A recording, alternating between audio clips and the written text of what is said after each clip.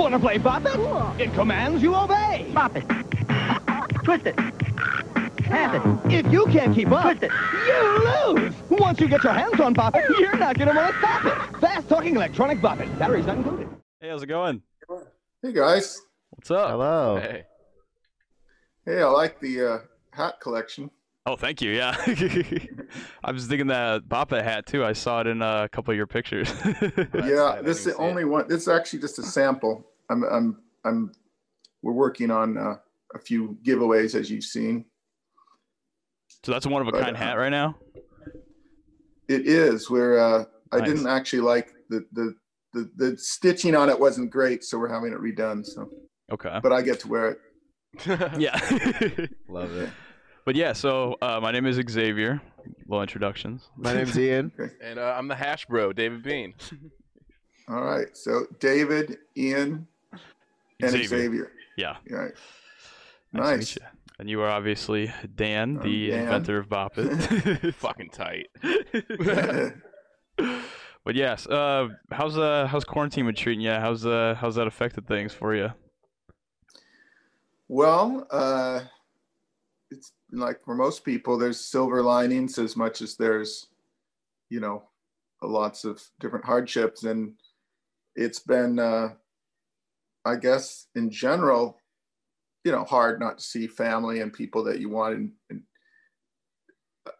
I've got my dad I'm trying to take care of. There's a lot of different things going on for me, but the silver lining of being able to spend time, the people you are with, I think people are spending a lot more time with those people that are close to them. So most people I talk to are excited that they get to sort of re-meet some of the people that they're close to, that they're usually busy, like running off to work and coming back, and all of a sudden they're spending. So the same for me and my wife and my close family. We've spent a little more time together playing games, of course, because we love games.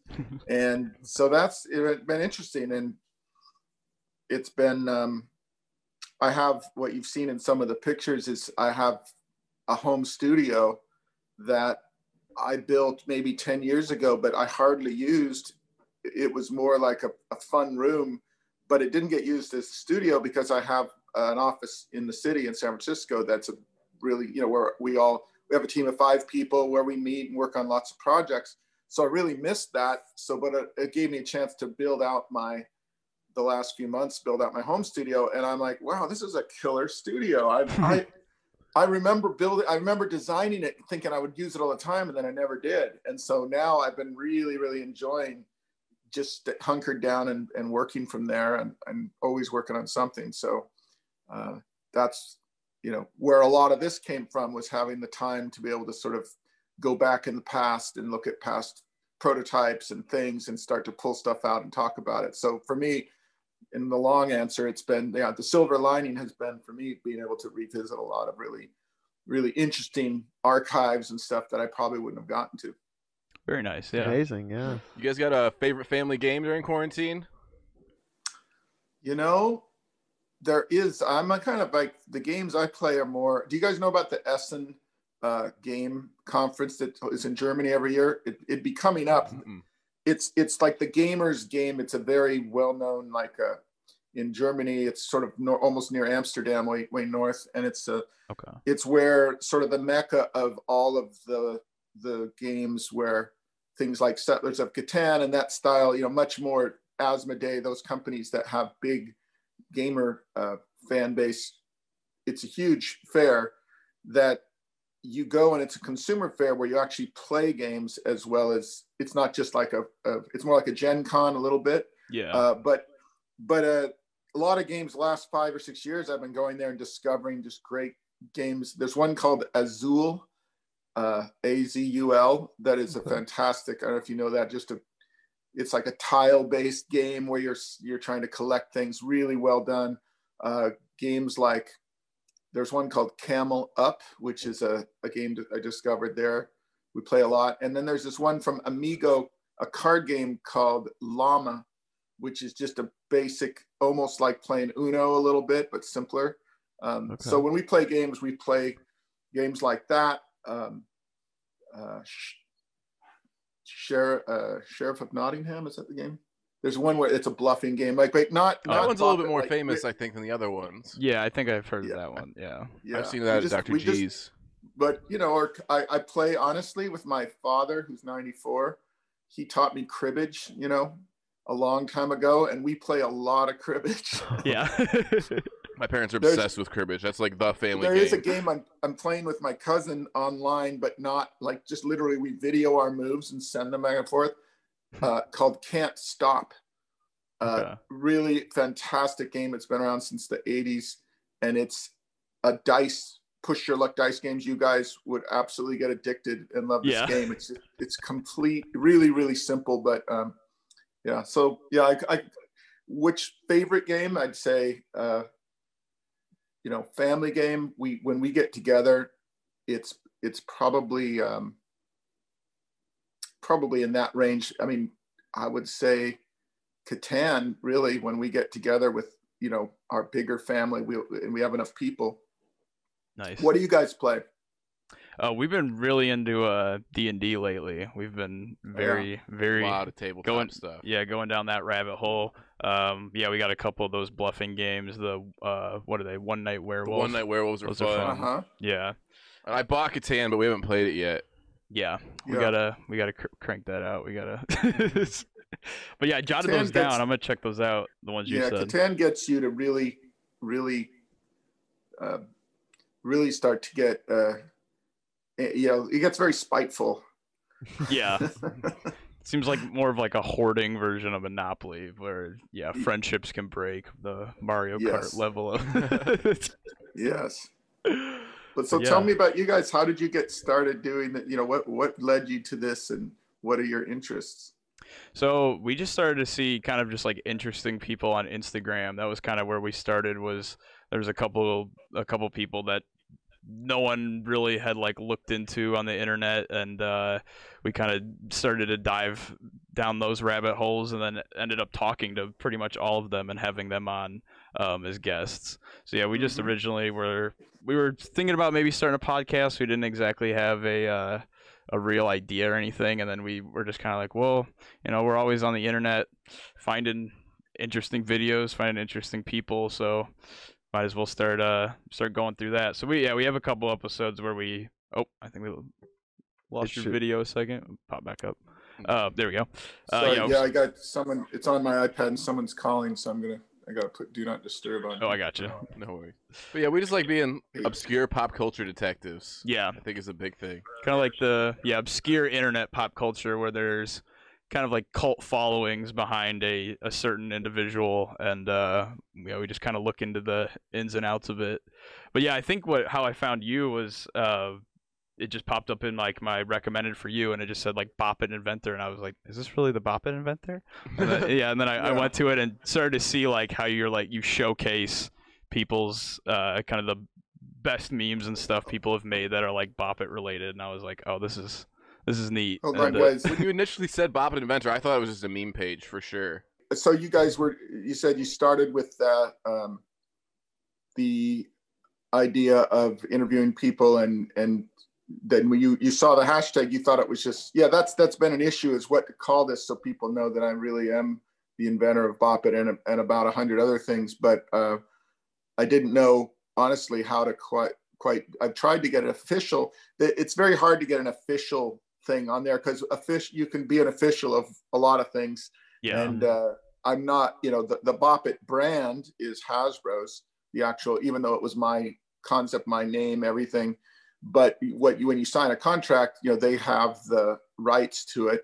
They're very cooperative with it. It's just there is no, whether you can be an official inventor of something with a verified sticker.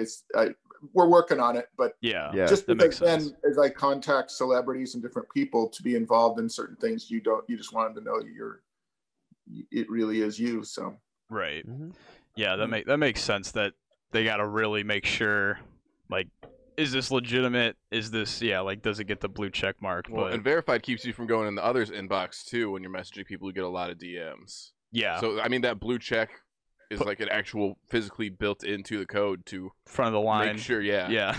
Oh yeah. No, so we're trying to figure it out because well, we'll get into that later. Just a lot. What's planned, why I started this was because I have an independent project that I'm going to be launching next year. That's really, really exciting. And I want to make sure we're doing it, taking our time to get an audience, do it right. And then if we do a Kickstarter or something, just to make sure there's enough awareness before trying that. Nice. So wait, was your account, I didn't see like actually when it originated. Was it with quarantine? Was it kind of like you had extra time? Okay, nice. Pretty much, yeah.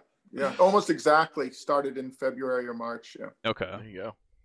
Yeah, good timing for that. Yeah. Well, it was sort of I was thinking about this project anyway, but this sort of just made it like definitely I'm going to be doing it. So. Right. Yeah, I'll keep our eyes out for that new project. That is exciting. Yeah. Get a independent something going. Yeah, no, I'm literally gonna start. I've been delaying it, but this week or next week start to reveal a little bit about it. I'm happy to talk about the general concept of what it is, because it's not really, it's the opposite of what we do normally. Everything's secretive, and then you launch it, and this is sort of the idea of, well, how about letting people see the development of something, and it's for it's just a whole different approach. What's the worst that can happen? Yeah, I think that's really cool, and it gives people a chance to get emotionally invested in it before it's coming out, before it's dropped, which I think is cool. Yeah. But whatever you want to share about that, we want to listen for sure. Yeah, well, let me know how would you like this? Just let me know what you'd like to talk about, and I can share more about that with you, or whatever you'd like to talk about. So wait, you said you would share like the general idea of the project? I can share it. I won't show visuals of it yet. That's what I'll be revealing. But I'm happy to talk about it, because I'm going to start talking about it relatively soon. Anyway. Okay, so, cool. Yeah, if you want to give us a little sneak peek, whatever you think is the appropriate amount. Yeah. Yeah. Well, no, I'm curious your feedback, or people who listen or who comment.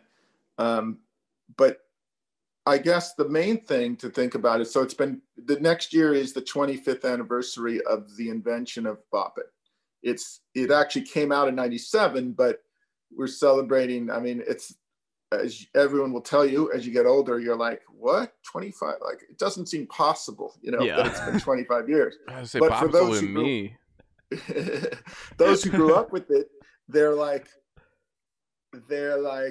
it's as if it's always been there. So for me, having had a whole life before that and since, I'm like, wow, for the perspective of those, especially in the 90s, that grew up when it came out, and that's what, over the last several years, but especially recently, I'll be traveling, or someone will run into me, what do you do? And I'll say, I'm an industrial designer, but I develop games. And eventually, if they ask anything I would know of, I can try some of the other things, like a lot of the things, Perplexus. There's some pretty well-known games I've also developed, but BOP It by far is so recognizable. I was sort of started to become amazed that anyone in their late 20s, 30s knew it. I literally couldn't find one person who I would say in that age group who I'd say, well, I made this game, BOP It, who not only didn't know it, but their reaction was like, you're kidding me. Like, wow. I was sort of surprised. Like, I know a lot of other inventors, a lot of people have invented many things. I mean, even I know the guy who did Tickle Me Elmo. I know the guy that did Hatchimals. I know the guy that, we were all friends. We all know each other. They're like, man, none of us have a game that people react like that to. And so I'm really curious why. I was like, why is it that BOP It has this other feeling to it? And when you look at all the spoofs and all of the, the biggest honor, as I said, to have The Simpsons spoof your invention, or Saturday Robot Night Live. Chicken did one. Yeah, there's plenty.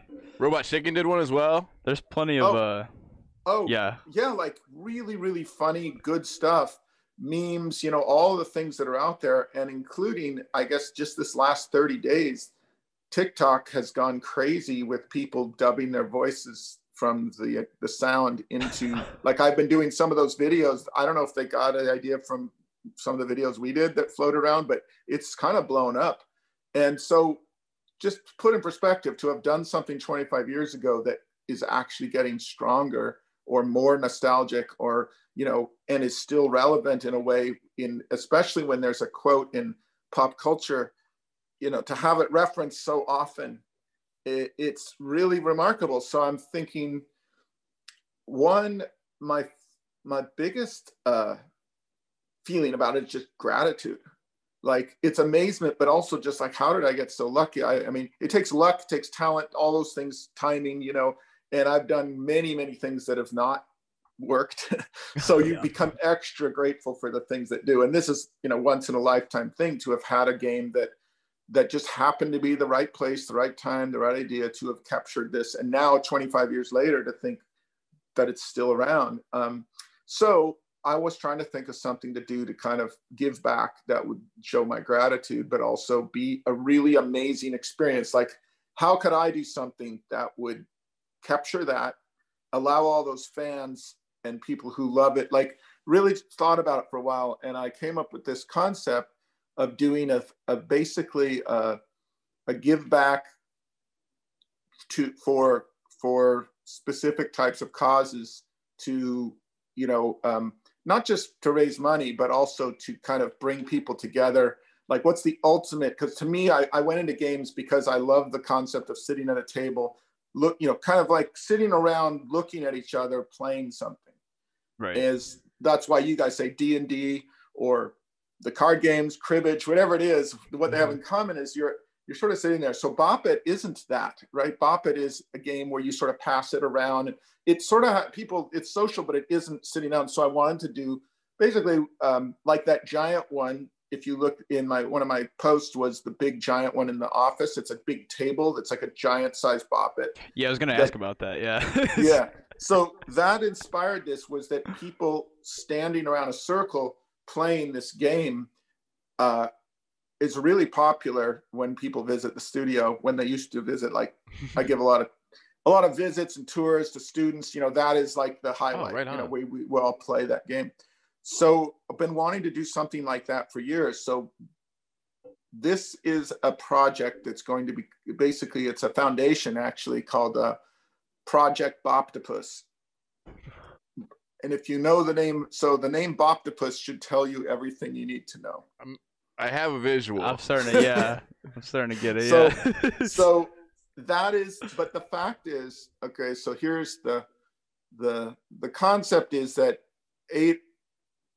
this is a thing that has 8 arms that reach out to include as many people as possible. It's like Bop, in just a real, literal sense, it's a thing where 8 people can play at once, or 4 people, or 2, or 1. However, there's a way that it's going to work where it doesn't matter how many people, but it'll be sort of the first game that literally 8 people could all play together, a family, something that's enough of an experience where probably most 99% of the families, could play it together, or a group of friends, or whatever it is. But it's got it just because it's something that is, charitable, and it's going to reach out to 8 different causes. Okay. So when we launch it, it's the idea that the money, I'm not going to take profit from it. It'll be sort of like, Tom's Shoes or Paul Newman salad dressing or whatever, meaning that we'll pay the people who work on it's going to be a business that creates a product, but that the profit is going to go to these 8 different causes, very much focused on the arts, music, design, things that were important to me to get me to learn what I do, and that I feel are underfunded, and that it's trying to get and play in general, and just celebrating play. So trying to create a product that really gets people who love Bop It to be like, this is the mother of all Bop Its. It's so crazy when you see it, and you can imagine it in your head. I can picture it. But there's a lot of thought into it, that it is a thing you play, face each other. There's a bunch of really, really cool features we've never been able to do in a Bop It because of cost. So this is going to be, an expensive Bop It that a millennial can afford to buy for themselves and their family. You would never launch it as a kid's product. Yeah. But it's going to have some very sophisticated connected to, as you can imagine, all the things. So that's just the hint of it, is that it's going to be, but the idea that it reaches out and people can kind of reach back and create. We're going to try it, you know, and if it succeeds, then it might launch other projects like that we do through this Boptopus Foundation, which is not a Hasbro product. It's Bop It like, but it is not. It's from the inventor of Bop It for Bop It fans, but it's a product that will be done specifically for that cause. And any other projects, if successful, that we do will be run through that could also be to raise money for certain charities, but celebrating play and creating funding for those type of programs. That's awesome. Incredible. Yeah. Yeah, we're gonna. But even if it's a killer, the product itself. As we start revealing it, we get prototypes. It's one of the most. It's basically a battle royale type of experience. So you'll enjoy that. Yeah, we're gonna keep our eyes out for Bop the Plus. Yeah. That sounds very fun. I think that's what makes Bop It so recognizable and stuff. It's very simple to learn, but then impossible to truly master. Like the time you have to put in to get your reaction. Oh, but those kids and these kids are getting 500,000 views on YouTube when they do the speed runs, and they try and go from like easiest to hardest, and they beat all the modes. Or I can't. I don't even know how they're doing that. It's crazy. Or the kid Sam Loki, the guy that posts. He Bop It Smash has have you guys played that? I haven't played that one, but I have seen like pictures of it. It's got a bonus mode that actually, when we developed it, I was kind of disappointed in the bonus mode because the game is you're trying to stop the light in the center based off of those things that you see in an arcade. And it's a really cool, it gets faster and faster.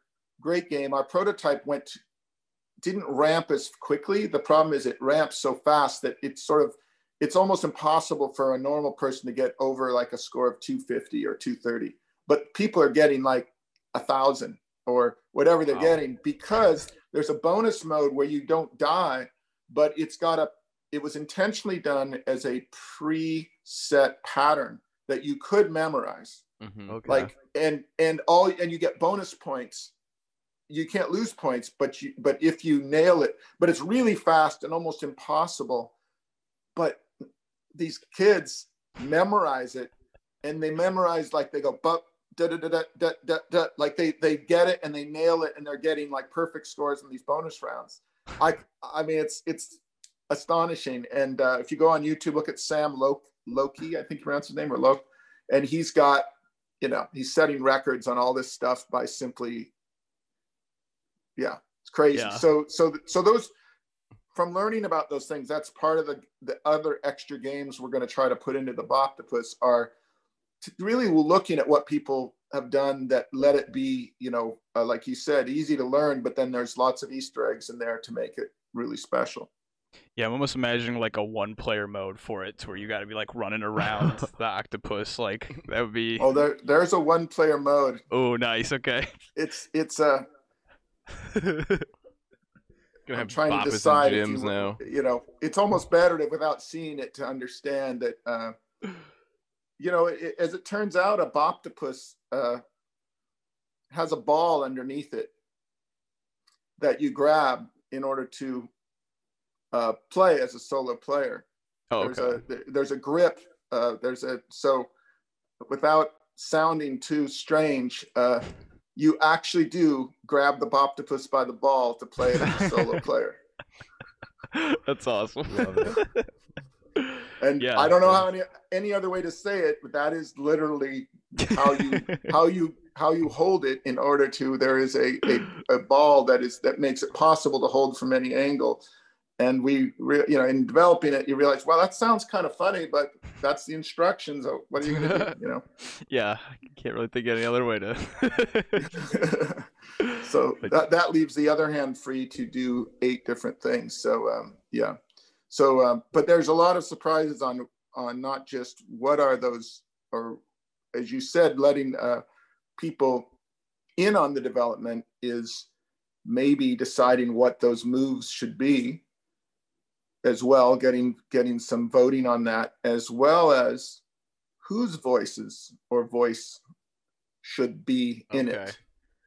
Okay, yeah. So that's going to be the part we're working on, is how to invite people to, you know, basically try to, who wants to be the voice or voices, and who can we get to, if it's for good causes, who can we get to put as many different voices and cool, you know, comments and things in there as we can. So we'll see.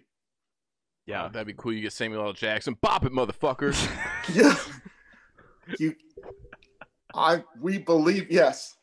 That's so having fans like you guys saying, this is who I'd like to see, that's going to be part of it, right? Like, we need as much exposure, as many people saying to the, you know, hey, you should, that's why, you know, making this a charitable thing is trying to appeal to people, say, well, we eliminate all the issues about it being a product that's, you know, you have to do different types of deals to do a product. I'd rather it just be the coolest, funniest celebration of what fans want it to be, and raise a bunch of money for some really great programs. Yeah, I think that's gonna be a hit. What else you got? I'd like the Samuel Jackson. You must have a bunch of others you could think of. Yeah, this is off the dome. Yeah, there's got to be. But some sports announcers. You know, there's been quite a few celebrities that have spoofed it, so we might go to them and give them a chance. But it's not just the commands. The funny thing is, what does BOP it say when you fail? Right. You know. Yeah. The little insult you get from it. Yeah. But do it again. Just having the same way, only better. People, yeah. What's that? I think it's the original BOP. It's like, do it again the same way, but only better. Yeah. I think that's one of my favorites. Yeah. Do it the same but better, or you know. So yeah. In short, the tagline for this project is basically "Bop it for good," and you know, that's the double meaning of, you know, it's here to stay, and we want to make it. For the parts that I'm involved in with it as a project are to see how much good we can do with it. But just out of gratefulness of having had this luck, and you know, the connection to all these people, like, you know, get to talk to you guys or someone else, it never would have happened. And a lot of people I know work very hard for many years, you know, inventors, and they have amazing ideas. You just don't get the break. And somehow I got lucky with this one. Yeah. Well, it definitely seems like you're using your powers for good with the Boptopus. Yeah, it is going to be fun. So yeah. What other kind of what other interviews have you guys done that have been interesting? What kind of people have you met? One of my favorites is this guy from a TV show that was on what was it? It was the Fox Reality Network. Oh yeah, Fox Reality Network. Fox Reality Network, yeah. And this guy named Rob, he was on a show called Solitary, where they all get locked in these pods. And there's 9 pods. There's not a person in each pod, and you're in there with just a robot talking to you, and she's giving you these challenges and stuff, and you're trying to do, and they're intense. Some of the challenges get rough. And they're in there for like 2 weeks. They're in there for like 2 weeks, solitary confinement, and you don't get to interact with the other people in the other pods. You only get to like get the hearsay from like the robot, like AI that's communicating between you, and she's giving you all these challenges, and you want to go longer than everyone else or harder than everyone else, but you don't know like how long other people have gone until you quit. So like if you're the first to quit, you're out, and that's just, you know, too bad. But you're trying to go farther. So some people have won the contest already. All the 8 other people have quit, and they've been going for like 4 hours on like sitting on a bowling ball that's like made to be a stool, and they've just been on it for 4 hours, and they have no idea, and she doesn't tell you. And yeah, we had a guy who came in second. He was so close to winning that. We don't interview winners at game shows. We've only talked to runners up. Yeah, we've only talked to runners up. Nice. And then yeah, that one was a really good one. That one was very interesting. Copper Cab was probably another really, really good one. That's what all my friends watch when I tell them to check it out. Yeah, the one guy, he was a kid in like 2010. He made the video where it was like the gingers have souls, and he was yelling at the camera that people that have ginger hair do have souls. He's quite a character now. He's evolved quite a few times in the past decade. Nice. That's great. Stanley's Who Wants to Be a Superhero. Yeah, we Iron interviewed. Enforcer. Yeah, the Iron Enforcer. So I mean, just in the nicest way, freaks, weirdos, goofballs, random people that have just done something that's very unique. Yeah. Well, I appreciate you being interested in. Yeah, I mean, I obviously have a lot of thoughts, things experimenting that I'm doing, and I really like the first time I felt the feeling of like engage that the things I did, that people I didn't know were going to have some experience based on something that I started, and that I would see them posting comments even though they didn't know me, was an incredible feeling of like, wow, I feel connection with that person.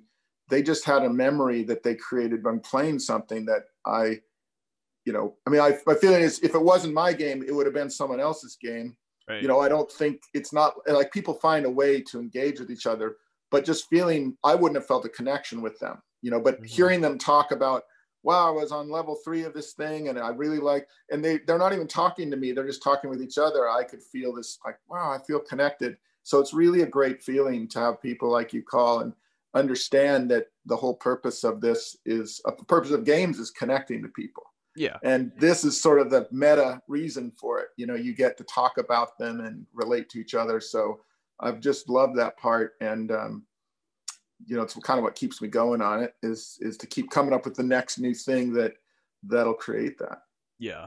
Yeah. It just did create like a community of people that very much know what BOP it is, like had it or played it with their friends or family. And they just know like the intensity of it and but also the simplicity of it. Just grandpa can play it, a child can play it, anybody can pick it up and start. Because I never had a BOP it. I only played it like we had one in my first grade class, and that's how I found out about BOP it. Yeah. My cousin had a Simon. Fuck Simon.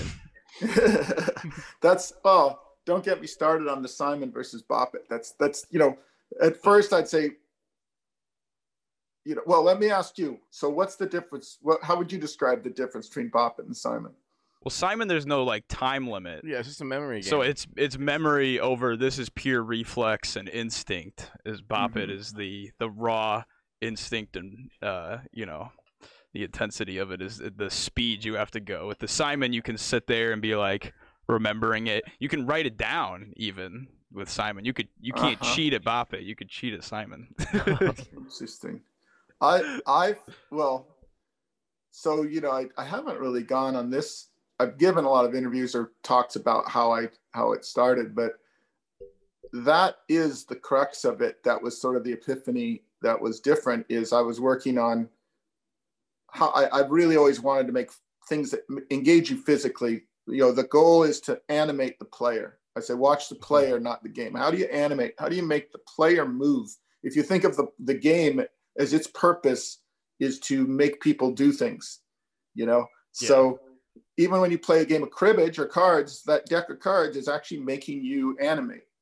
It's making me draw a card and move a peg and look at the person and look down. Poker is very animated, right? It's all the little things that happen with cards. There's a lot of stuff happening with the people if you watch a poker game, even though it's just a deck of cards. So it's successfully animated, created activity. So when you look at, so I was looking at games through that lens long ago, like how can I make games that animate people? And the most obvious thing was, well, make them more physical, make them turn and twist. And I started with this idea for a remote control that called the channel bopper, that you bopped on a table to change channels. So instead of just pushing a button, it made you move. There was a channel up and a channel down, and you bopped it one way and the other channel bopper. And the volume, instead of just being a button, was a twist, so that you would really have to move to turn the volume, and to turn it on and off, you pulled it. So you had bop, twist, and pull were simply the remote controls, how to make a physical remote control. And I thought that was it. That was an amazing idea, but got feedback that it wasn't really a market for it and all that. And so, one pitch I was doing, and a toy company guy from Parker Brothers said, maybe it's not a remote control. And, the first thing you do when you've invented something and someone says that is you go, what do you mean it's not? Yeah. Of course it's a remote control. You get all, you're just not seeing it. But instead, you kind of want to relentlessly listen to people, as I say, and you go, okay, so what if it isn't? And it just so happened that a company had called, Tiger Electronics, who did a lot of LCD games, and they had called to say, do you have any more? We're these LCD games are sort of diving, the little fighting games and things. Any ideas? Do you have any ideas? And I sort of looked over at this Channel Bopper mock-up on my desk and thought, well, maybe it's an LCD game that's more physical. Okay. And but as it turned out, you couldn't really see the screen while you were bopping, and it didn't really work. So eventually, tying it back to Simon, I thought, well, maybe it's maybe it's like Simon, where these things light up and you have to do, you have to twist and you have to do this instead of just pushing a button, you have to do these actions in order. And I actually tried it, and it was really, really hard. Like, your brain understands patterns, but it doesn't, it was just like, wow, I couldn't do more than 5 moves on it, Yeah. So it's like, well, maybe it only gives you 3 moves at a time. Well, it's still kind of, maybe, and then it was like the epiphany was, what if it just told you to do one thing? And the first response would be, nah, it's way too easy. And so you go, well, let's try it. Yeah. like it's that lesson in, if I had said to myself, oh, that's too easy, it never would have happened. And it was more the concept that I liked Simon, but it was, I don't like memory games that much. But it was almost like, what if all you had to remember was one thing? It seems so counterintuitive.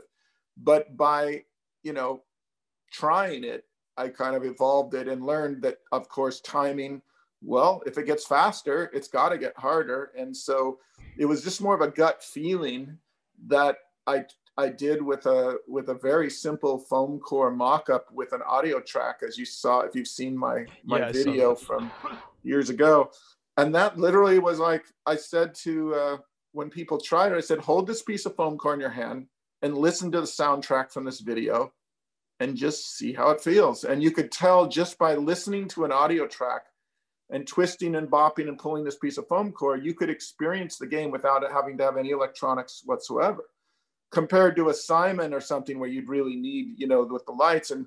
And that's actually when I said, well, I guess it doesn't even need lights. Originally there was going to be lights in it. And so where it split off from Simon was, here is a game that in a way did inspire it as an electronic game with commands, but they couldn't be more different, Right. One is visual light patterns that you have to memorize, and the other one is complete audio command that you memorize nothing, you just have to react. So they're 2 completely different parts of your brain. And but that is a really interesting question when you say Simon versus Bop It, is understanding that they are absolutely different parts of your brain. And one of the most gratifying things, for instance, was hearing early on a school for the blind has named it like their #1 game, because I didn't even think of that. You can people who can't see, or if you close your eyes, you can be just as good or better at it. And it's one of the few games, not only can you play if you're blind, but you can play with a person who isn't blind. And so a lot of the interactions I have at the schools are people who are both people who can see and who can't see. So it was really, for them to connect with each other and be able to play a game together and have there be no disadvantage was a big deal. And it had never occurred to me. So obviously Simon, you might have the equivalent would be if someone couldn't hear, they could play Simon with another person. Okay. Yeah. So I think it's an interesting, it just sort of focuses on what the senses, what the difference is. So, clearly I've done a lot of thinking and reflecting about it, and easy in hindsight to sort of trace the success of something, but the parts that are unclear as you're on that path is, taking these forks in the road. It's only possible to look back later and say, well, I'm glad I did that. Yeah. Like, no idea, like, the impact that, like, a game blind people can pick up, they can feel, this is the pull, this is the twist, Bop It's in the middle, like, it's just, right. Stuff in hindsight, you're like, wow, I I'm glad I did that. I didn't think of it at the time, but yeah, you're right. Yeah, and maybe, but that probably emphasizes how tactile it was. You know, I was trained as an industrial designer, went to Art Center in Pasadena, and I love physical form and creating things that are very tactile. If you look at a lot of the other things I've been involved with, like Perplexus and some of the games that are three-dimensional. Way back, I did work for Discovery Toys, like even the rattles that I used to design as a preschool and design. They're all very boppity. You know, people have commented, they all have lots of tactile things that you want to touch and feel the surfaces. So I think that was sort of part of the DNA of my industrial design kind of passion that really is a game and an industrial design thing that met in the middle.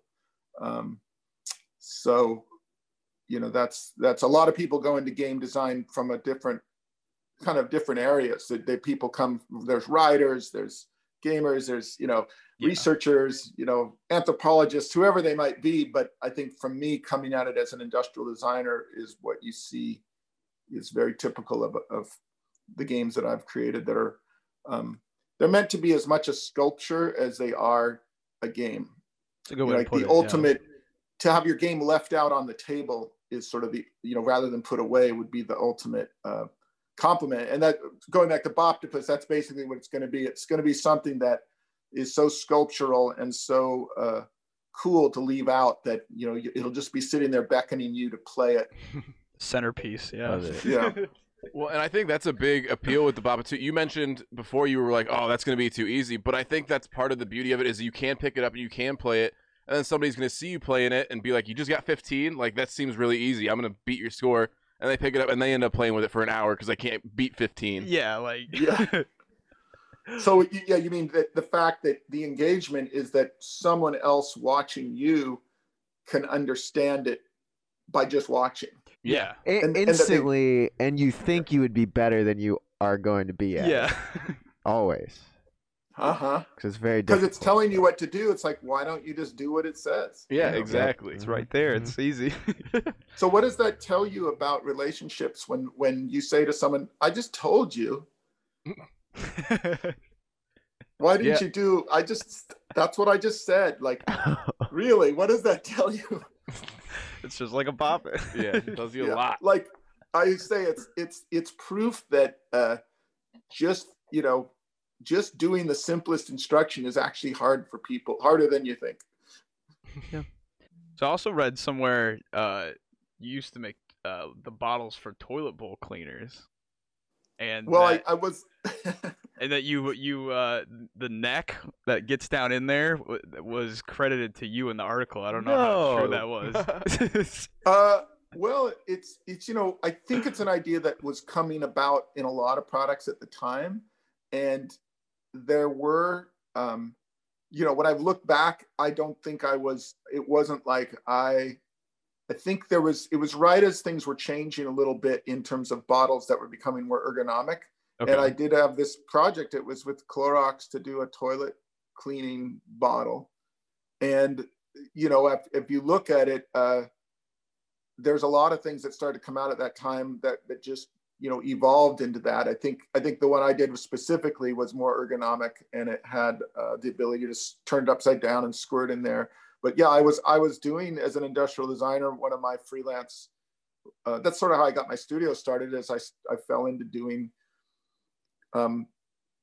fairly, high-end branded things, because the company that hired me was actually the corporate identity company that did the graphics for like Clorox, or the other one was a lot of the liquor companies like Woodford Reserve bourbon. Oh, I love Woodford Reserve. It's a good bourbon. I was and Sauza tequila was those were clients of theirs where they were doing the graphic identity and the logos and things. So then they needed someone. They go, well, we think we want a new bottle, and they would call me in, even though as a ghostwriter, you might say. So I was doing the work as a freelancer for the corporate identity company. So my client wasn't Woodford Reserve; it was the graphic company, but they would show it.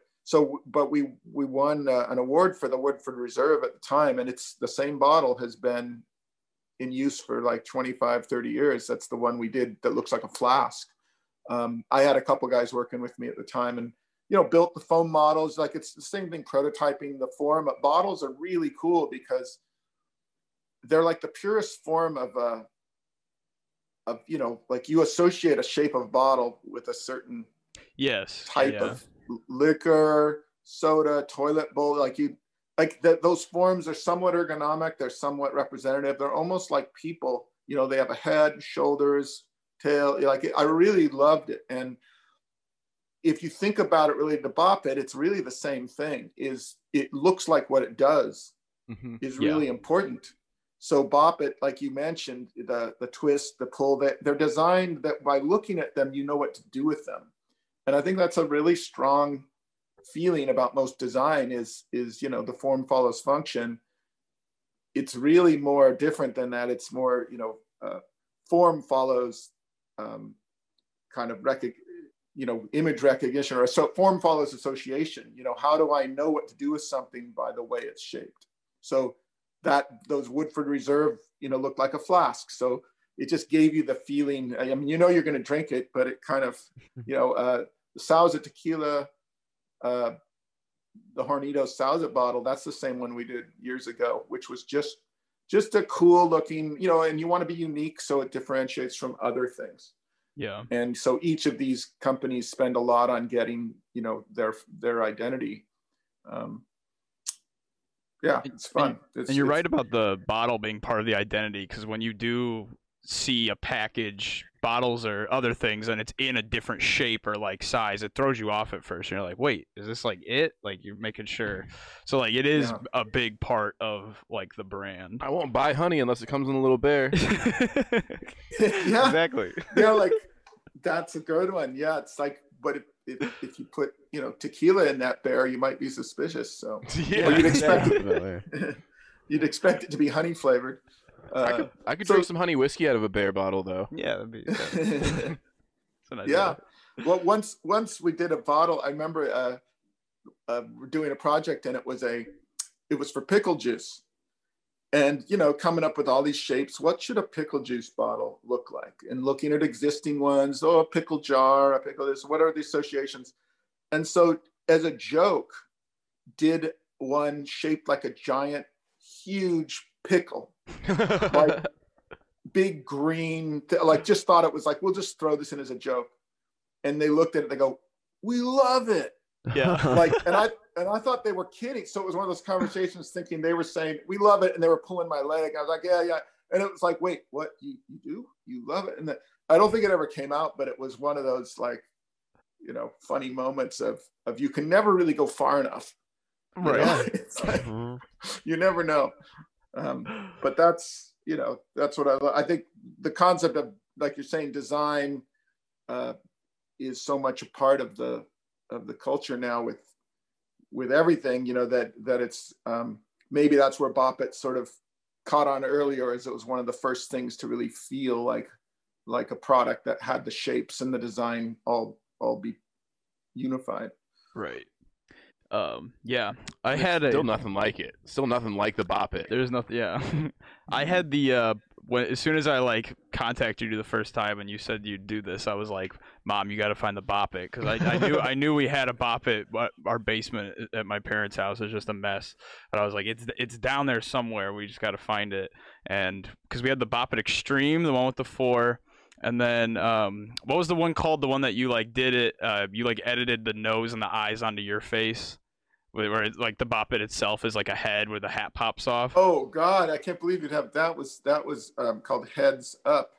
Yeah, and it was with solenoids in it that popped everything out, and that was an attempt at making it wasn't called Bop It. It was kind of from the inventor of Bop It, or how they marketed it, but. Yeah, that was. Do you remember playing it?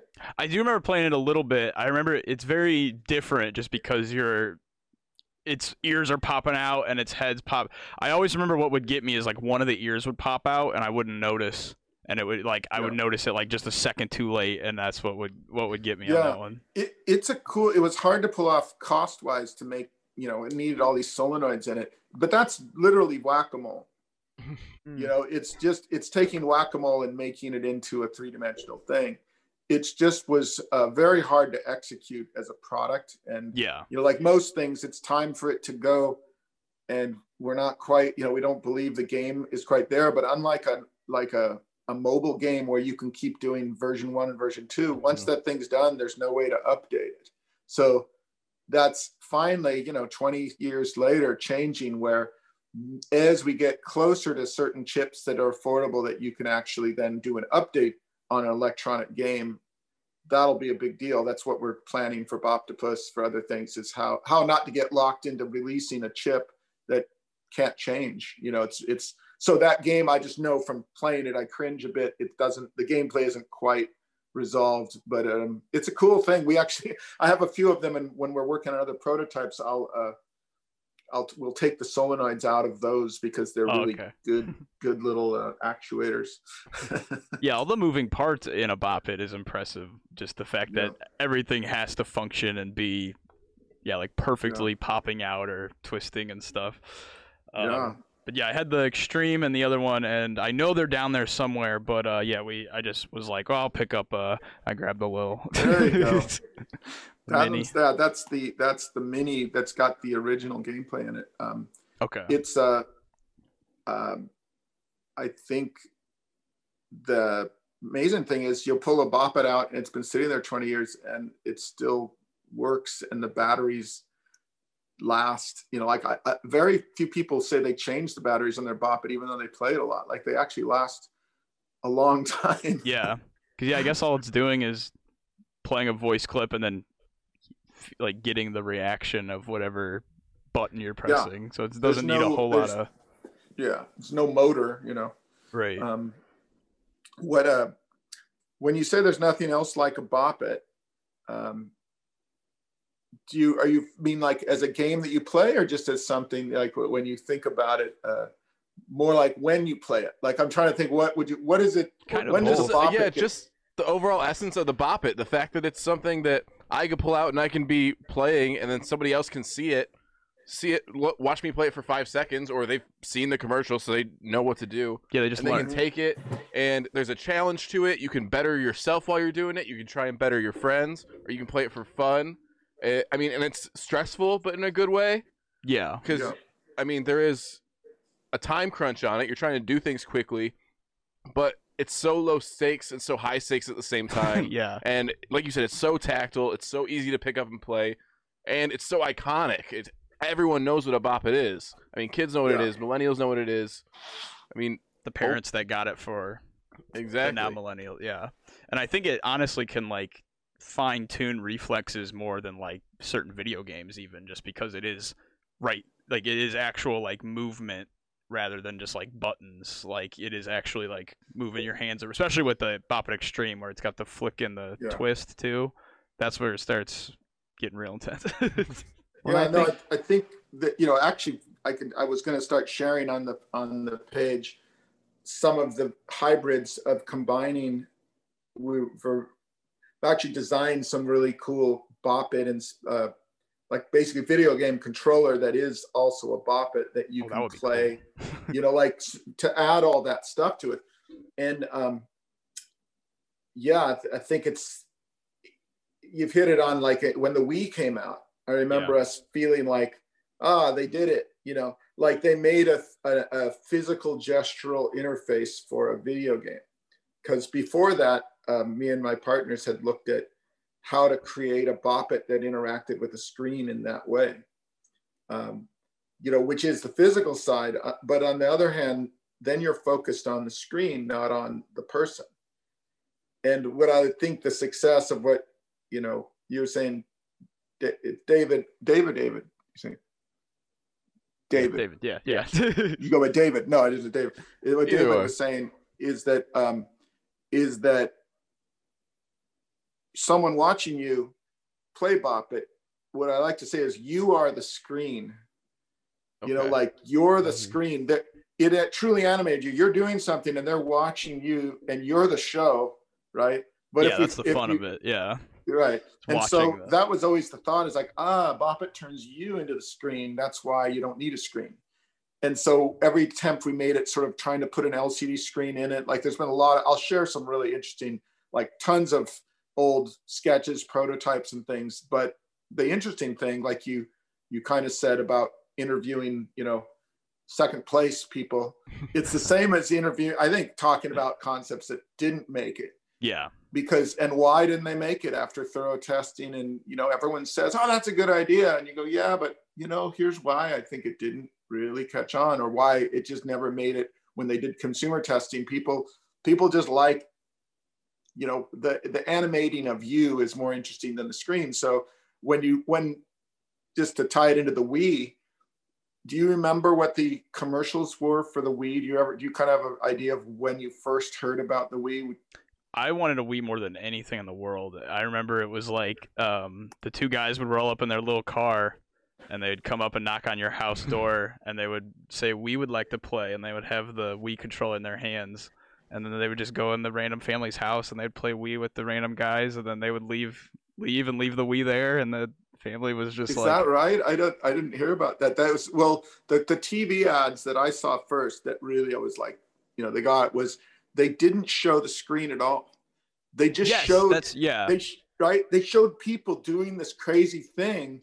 And I was like, wow, that's what's cool about it. It was sort of gratifying to say, because we had the idea for things like that way before that with Bop It. It's like, how do we make this the thing that it's animating the person, it's fun to watch them. So they totally got it. You're watching these people, and then finally at the end of the commercial, they showed the screen. Yeah, and you see like, oh, they're bowling, they're boxing, right. But like that you see the fun that they're actually having, right? The exercise actually. Right. It showed that watching the people was as fun as watching the game. You know, I think that's kind of a key of why Bop It worked. Yeah. You get to see their face. You get to see them start biting their tongue as it's getting faster. And yeah. Well, and one of my favorite games, even before the Wii came out, you're essentially buying a whole system to play the one game, and it'd be like a home plate was the system, and you'd have like a baseball bat with the motion sensor. And I'm never watching what's going on the screen. I'm watching Homeboy swinging the bat. Yeah. Yeah. There's like even like the Nest Zapper and stuff, just to see like, that's what's the showcase of it. Yeah. Yeah. A good way to put it. So that's the message I sort of harp on about. There's many other, it's not like the only way to succeed, but I think as an industrial designer that likes tactile things, as a game player that likes games, as I like, you know, music, like all the things, Bop It was successful in a way because I went for my passions and just what the idea of animating people and making the people be the most interesting thing, not the toy itself. Right. Yeah. Bring that out of them with the toy, like Again, all things I can say in hindsight that I wasn't necessarily, that I learned from doing it, as much as sort of maybe I intuited that, but I can't claim that I had that all figured out. I said, Bop It's going to be successful because of these things. I think it was sort of my interest that led to it and my gut feelings. But later looking back, I've been able to sort of maybe say on other projects that I've worked on, you know, make sure to pay attention to these things, because analyzing Bop It, it's easier to understand why, as David was just saying, you know, someone watching is as interested versus a person with their head down on their phone like this. You have no idea what they're doing. It's not that fun to watch them do it. So you don't really feel like you want to try it until, you know, you look over their shoulder or something. Right. So how many types of Bop It are there roughly? Because I've seen you post ones that I've never ever, like, there was like a Bratz one that you weren't too happy about. There was God, quite a few types. To the audio on it is just, you know, it's I mean, it's funny because it's so over the top, you know, LA, you know, teenager talking like a Bratz doll. Yeah. It's I honestly haven't. I have that collection at home. I'm not at home right now. I'm actually in the garage of my of a place we have. Otherwise, that's why I didn't think about to do this. I'd give you a tour of that, or a tour of our studio in San Francisco, which has 20 years of crap in it. But Yeah. I don't know. I haven't actually counted, but when you look at all the keychains, I think it's, Oh, yeah. I think I start around 18 or 19 different things, but it depends how you count.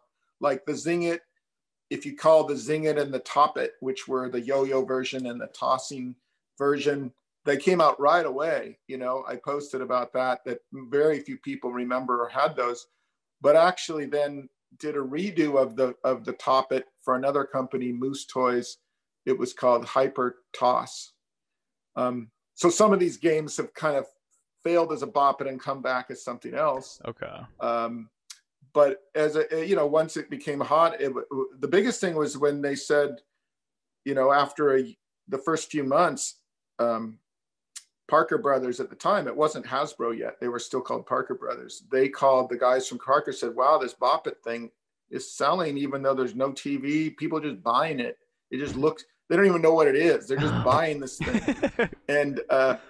And we're going to, and they were kind of behind the 8 ball. They didn't know that it was going to be successful. So there was nothing planned for them to follow it up the next year.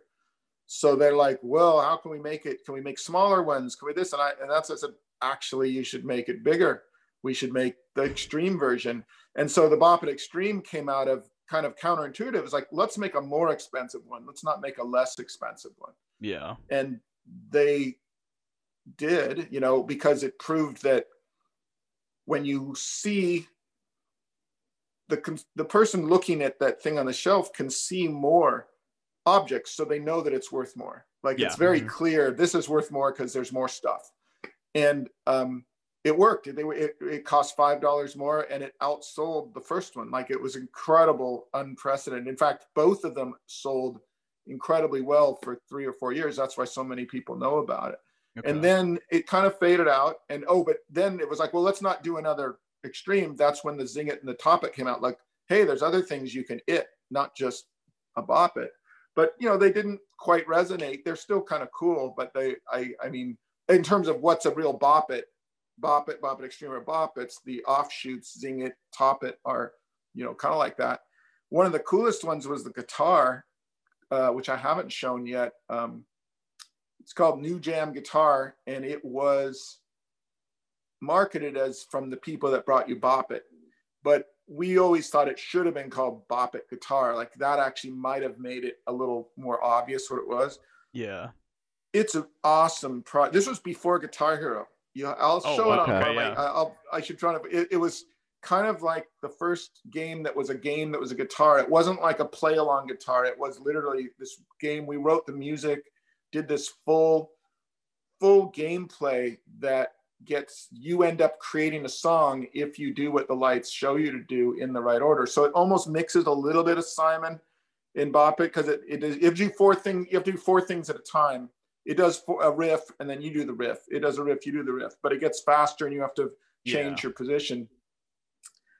That's probably one of the most addictive, fun music games you'll ever play. And it didn't do very well, just because it was sort of half marketed as a Bop It, and it maybe was just, a little too sophisticated. So when you ask how many Bop Its are there, I go, well, you kind of, it depends which ones you count as Bop Its. Okay. Depends if you're a Bop It purist or not. Yeah. Yeah. A Bop It purist, I'd say it really has just been Bop It and Bop It Extreme, and versions of them where maybe a Shout It feature was added, or the mini like you have in your hand. Like, that's another Bop It, but it's really just a redo of a tiny small version. Bop It. Yeah. So there's really been the only 2 Bop Its that have ever really been are Bop It and Bop It Extreme. Okay. The others, but lately, like Bop It Shout, as we called it, the white one that had a little thing, added the feature of Shout.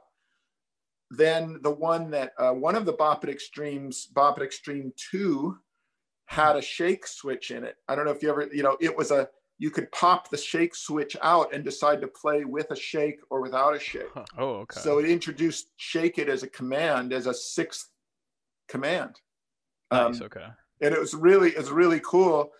But all these things with cost, it's hard to add more. And then the one that came out recently was the one where it gives you all these moves. It was it's just called Bop It, but in 2016, where it has selfie it and whip it and golf it.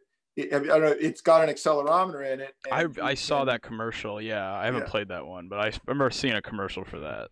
Right. So that kind of was based on all the people who would do spoofs on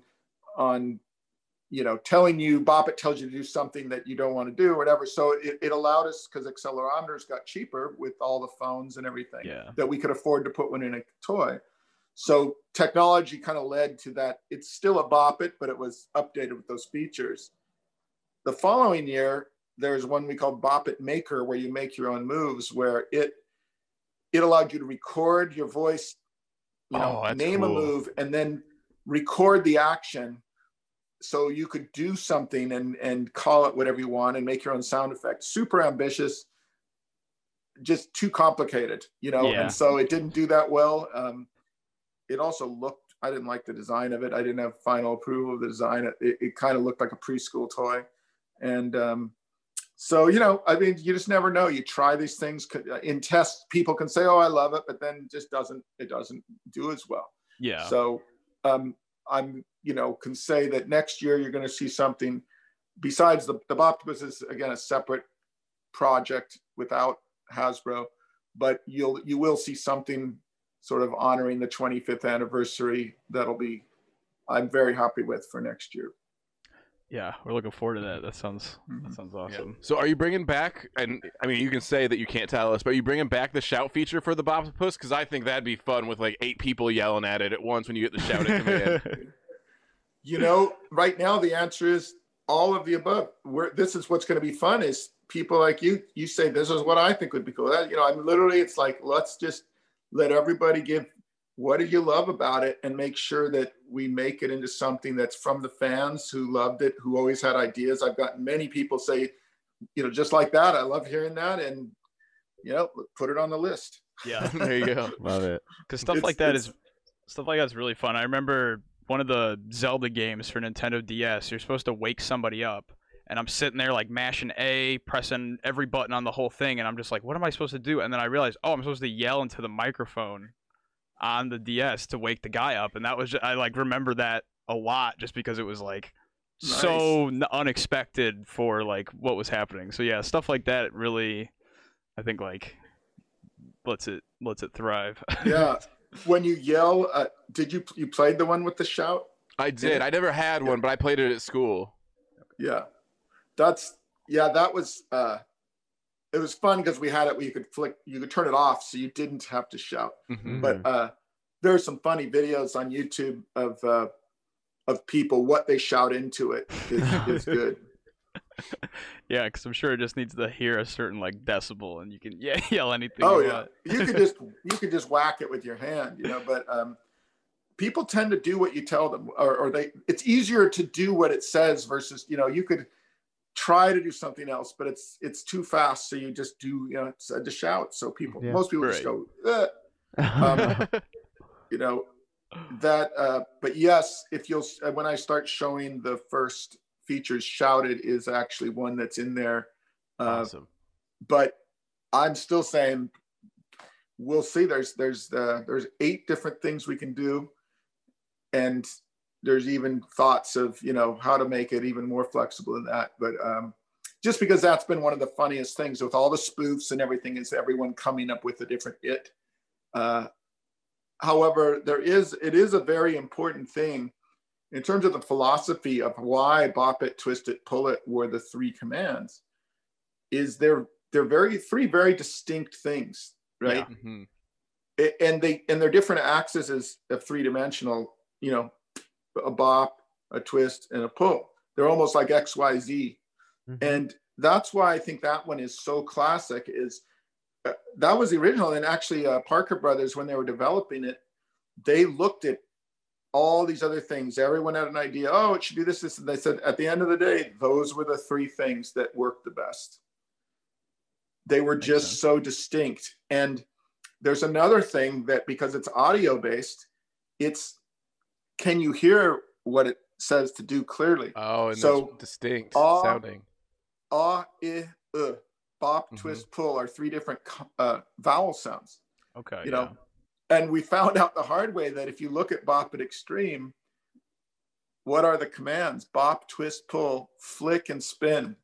Ooh. So flick, spin, right, and twist all have an I sound.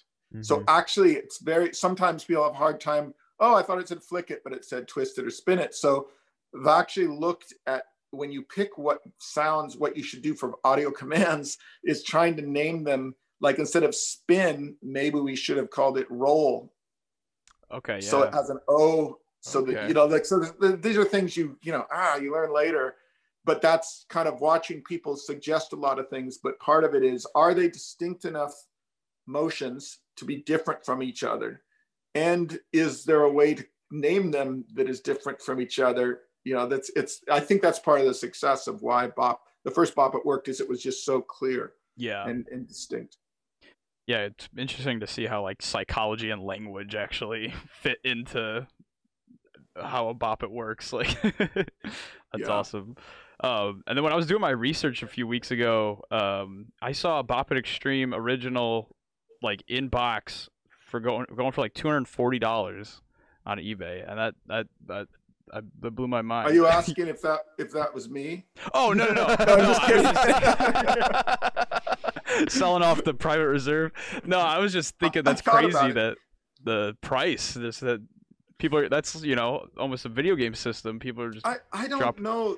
Do you know, like I see a lot of old collector, does that mean it's the asking price and some, you know, or does that mean they're going for that? I don't do buy games like that, but I wonder, because you'll see them because there's no more of them, you know, like it's not like you can just make a new one.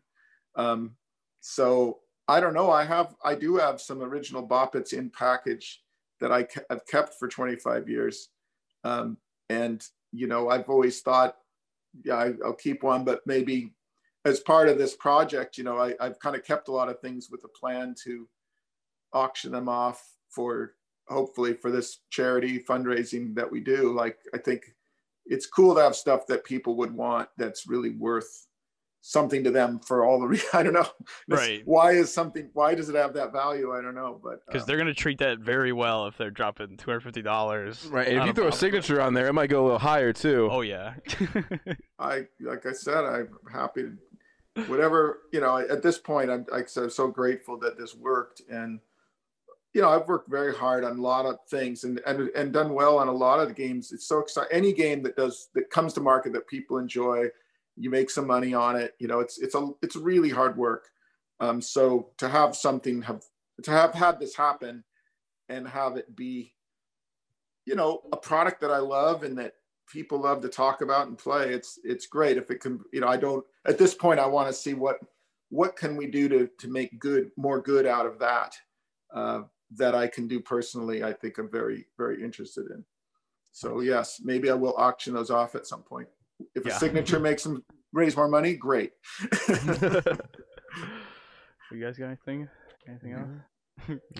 Yeah, I guess the last thing would just be like, where can people find more information about Bop It? Where can they keep updated on Bop's posts? I know Bop It Inventor on Instagram. Where else should they follow you? Where else should they be looking for everything?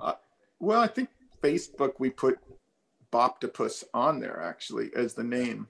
Okay. Originally, I was going to have the Instagram called Boptopus, but we felt like, oh, people should know that I am the inventor of Bop It. And for now, you know, it'll be the Boptopus project. That's why I started the Instagram. But rather than being this mysterious persona, we just figured I should just be myself. Obviously, at first started and still, you know, humorous memes, things like that, started doing, but they just started to morph it more into being me telling stories about all the Bop It and just inventor tips, you know, the rise and fall of. Oh no! Whoops! There you are. We're back. Sorry, no, it was a call coming on my iPad. Just people I love, you know, I'm just sort of experimenting still with that. So I might go to some other YouTube, take a lot of things I've done and make a YouTube channel just so it's easier to kind of do it, or maybe do some longer. As you can see, I like to talk, so maybe it could be some longer videos telling more stories. I have a lot of people who worked on things that are interesting. So we'll see where it goes, but I'd say the BOP at Inventor, Instagram, Boptopus on Facebook, and I'm starting to update the Wikipedia page. It just sort of happened. I don't know how it got there, so I'm gonna make it more real. Yeah. And I think, Really cool. yeah, but maybe I'd love to hear, that's what I'm looking for, more interesting feedback, as I have now a purpose to develop this foundation as well as a product, and, getting people sort of to comment on it. So do you think there's other platforms that would be good for that? I think YouTube would be awesome. You mentioned giving us a tour, and I would love to see that. I would love to get that on this show. But I think if you did just a YouTube video showing your studio and showing your office and everything, I think that would do really, really well. Going through it. Some other Cool. people that worked on BOP It going head to head, beating each other's scores, stuff like that. Yes. That would do numbers on YouTube. Okay. Yeah, no, I will. Great. I appreciate that suggestion. I think right now we're not in the office is the problem. Right. Yeah. We're just because we have 5 people, like I said, that work. We're always pitching toy companies on new games. The new game, actually, I will say, Break the Board, which is a game I sort of showed, just came out. It's kind of like a game that, if Simon is memory and Bop It is reaction, this one is actual speed. It's that you're basically trying to keep up with these commands on this, it looks like a karate board. And if you get to the end, it says break the board, and you actually punch it and it breaks. Cool. Really fun. And the commercial is pretty good. So that's coming out, and I'm actually nominated for a Game Innovator of the Year for this thing called the Taggies. So I'm just about to post a funny video, and I say, please vote. I think it's a consumer vote. You can vote for it for Game of the Year. Awesome. If you like it. So we're going to show that, but that's what we do. I think what we're going to be doing is showing lots of different, archives, inventions, pitches, failed pitches, if people find it interesting, of, besides Bop It, which, has a long history, but that's really a small part of what I've done for 25 years in terms of creating innovative things and the flops, because nothing people has like been to see successful. that. They immediately have like mystery to them, and people are like, well, why didn't it? Like it immediately intrigues people, like, why didn't this work? But these did. So I think that's, and some of the time people are putting into the spoofs and stuff, because I feel like the spoofs are always with respect, but like the time and energy people are putting into them, like you were saying, people doing the lip syncing of it on TikTok. I saw somebody had a tattoo of a Bop It Extreme. Like that's people are dedicating their time and bodies to Bop It. There's 250,000 videos of Bop It challenge on TikTok right now. Wow. 250,000 original videos. That's not views, that's videos. Yeah. Right? That's a lot.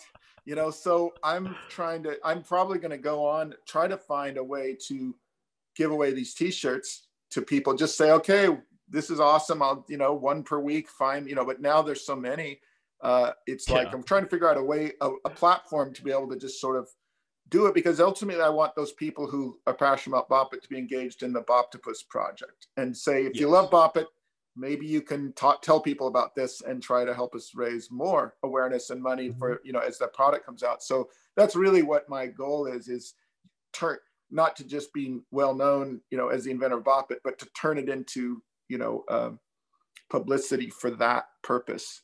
Yeah. So if there's, once we get to that point, this is a product I think I just showed. I don't know if I've showed that this just came out. It's another one we just developed. We did Perplexus, and this is Rubik's meets Perplexus. Wow. So it's actually, this one doesn't move. There's one that moves like an actual Rubik's Cube. This one is sort of 3 layers. But do you guys know Perplexus? Yes. Sphere. Yes, I have one of those at my parents'. Yeah. Yeah, it's combining what we've done on Perplexus with this. This took a year to develop. Michael McGinnis, who's the original genius behind Perplexus, it's been a long time partner, friend on the Perplexus line. And so he and my partner, Brian Clemens, did a lot of just really created this. and it just came out. So we'll see how that does. So there's always, we're working on all sorts of things that are still three-dimensional stuff. That's really our passion.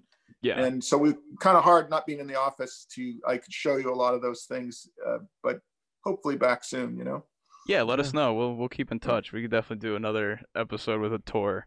And real quick about the cube there, like how you said, like the Bop It is a sculpture. That one 100% is something like I would have up with all my knickknacks, like just like being, like a cool thing to just look at on its own. Yeah, that's where Perplexus is really the king of that to me. Is we haven't built it with a stand because it's a sphere it just looks really beautiful when you look at it, and ultimately that means it's a product that has more sustainability in a way. Sustainability can be that you can reuse it, or sustainability can be that you just keep it, that you enjoy it for a long period of time instead of just play it and get rid of it. So part of the enjoyment is, looking at it. So more than one reason to keep it around. Yeah. Our goal. But I don't have many things here in this garage, but I'll just give you one more. This was the first product that I actually licensed to a toy company. Oh, I had one of those. Yeah, it's a thing you dig in the sand with. Yeah. Oh. Sand digger. Yeah, I had I had one that was like claws, too. Yeah, the claws were. So this is this story, which I thought I would post at some point. It's the first product, like I said, that I did. I love, this is very ergonomic industrial design kind of thing. And, it's the way people dig, they dig with their hands like that. And I found a little company, this company called Steven, which it doesn't even exist anymore. Mm-hmm. I didn't really know how to do a contract or license, so it wasn't a very good contract. We didn't get a patent on it. And pretty soon companies were knocking it off. And so they sort of said, we can't pay you anymore. They were paying a small royalty on it. But so I didn't really ever make much money on it. But I'll have to say that I've been all over the world and I see people playing with it. Yeah. Humble beginnings. And so it's kind of like, that's to have designed something 30 something years ago and see that it's been knocked off and reused. It's almost like shareware. It's like, that's cool. So I thought I wanted to do a little piece on that. Like says, this is, in a way, it's the seeds of Bop It, if you want to think of it as another thing that looks like what it does. Right. Mm-hmm. And trying to be more elegant than a shovel.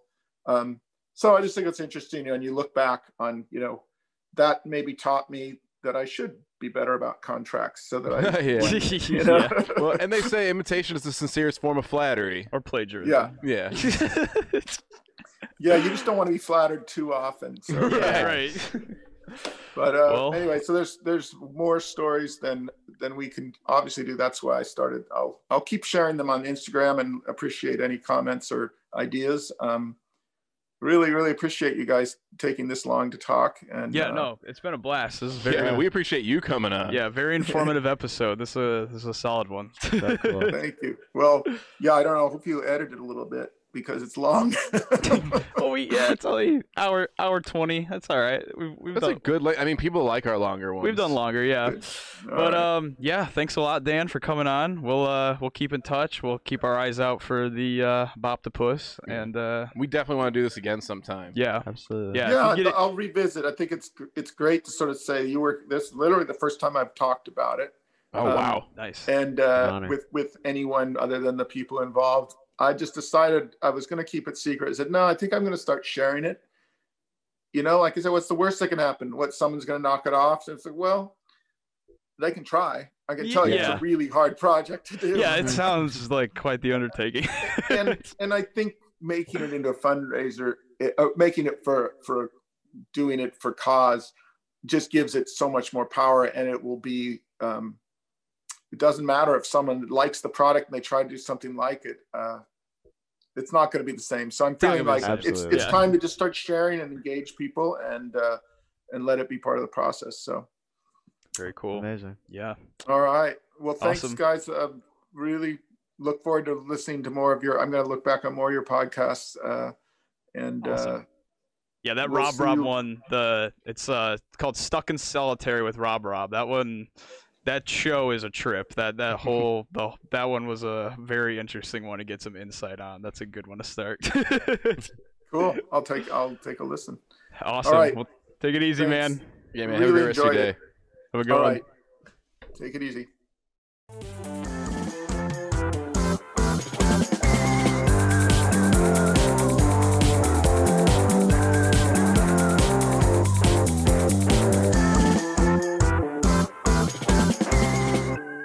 Hold it right there.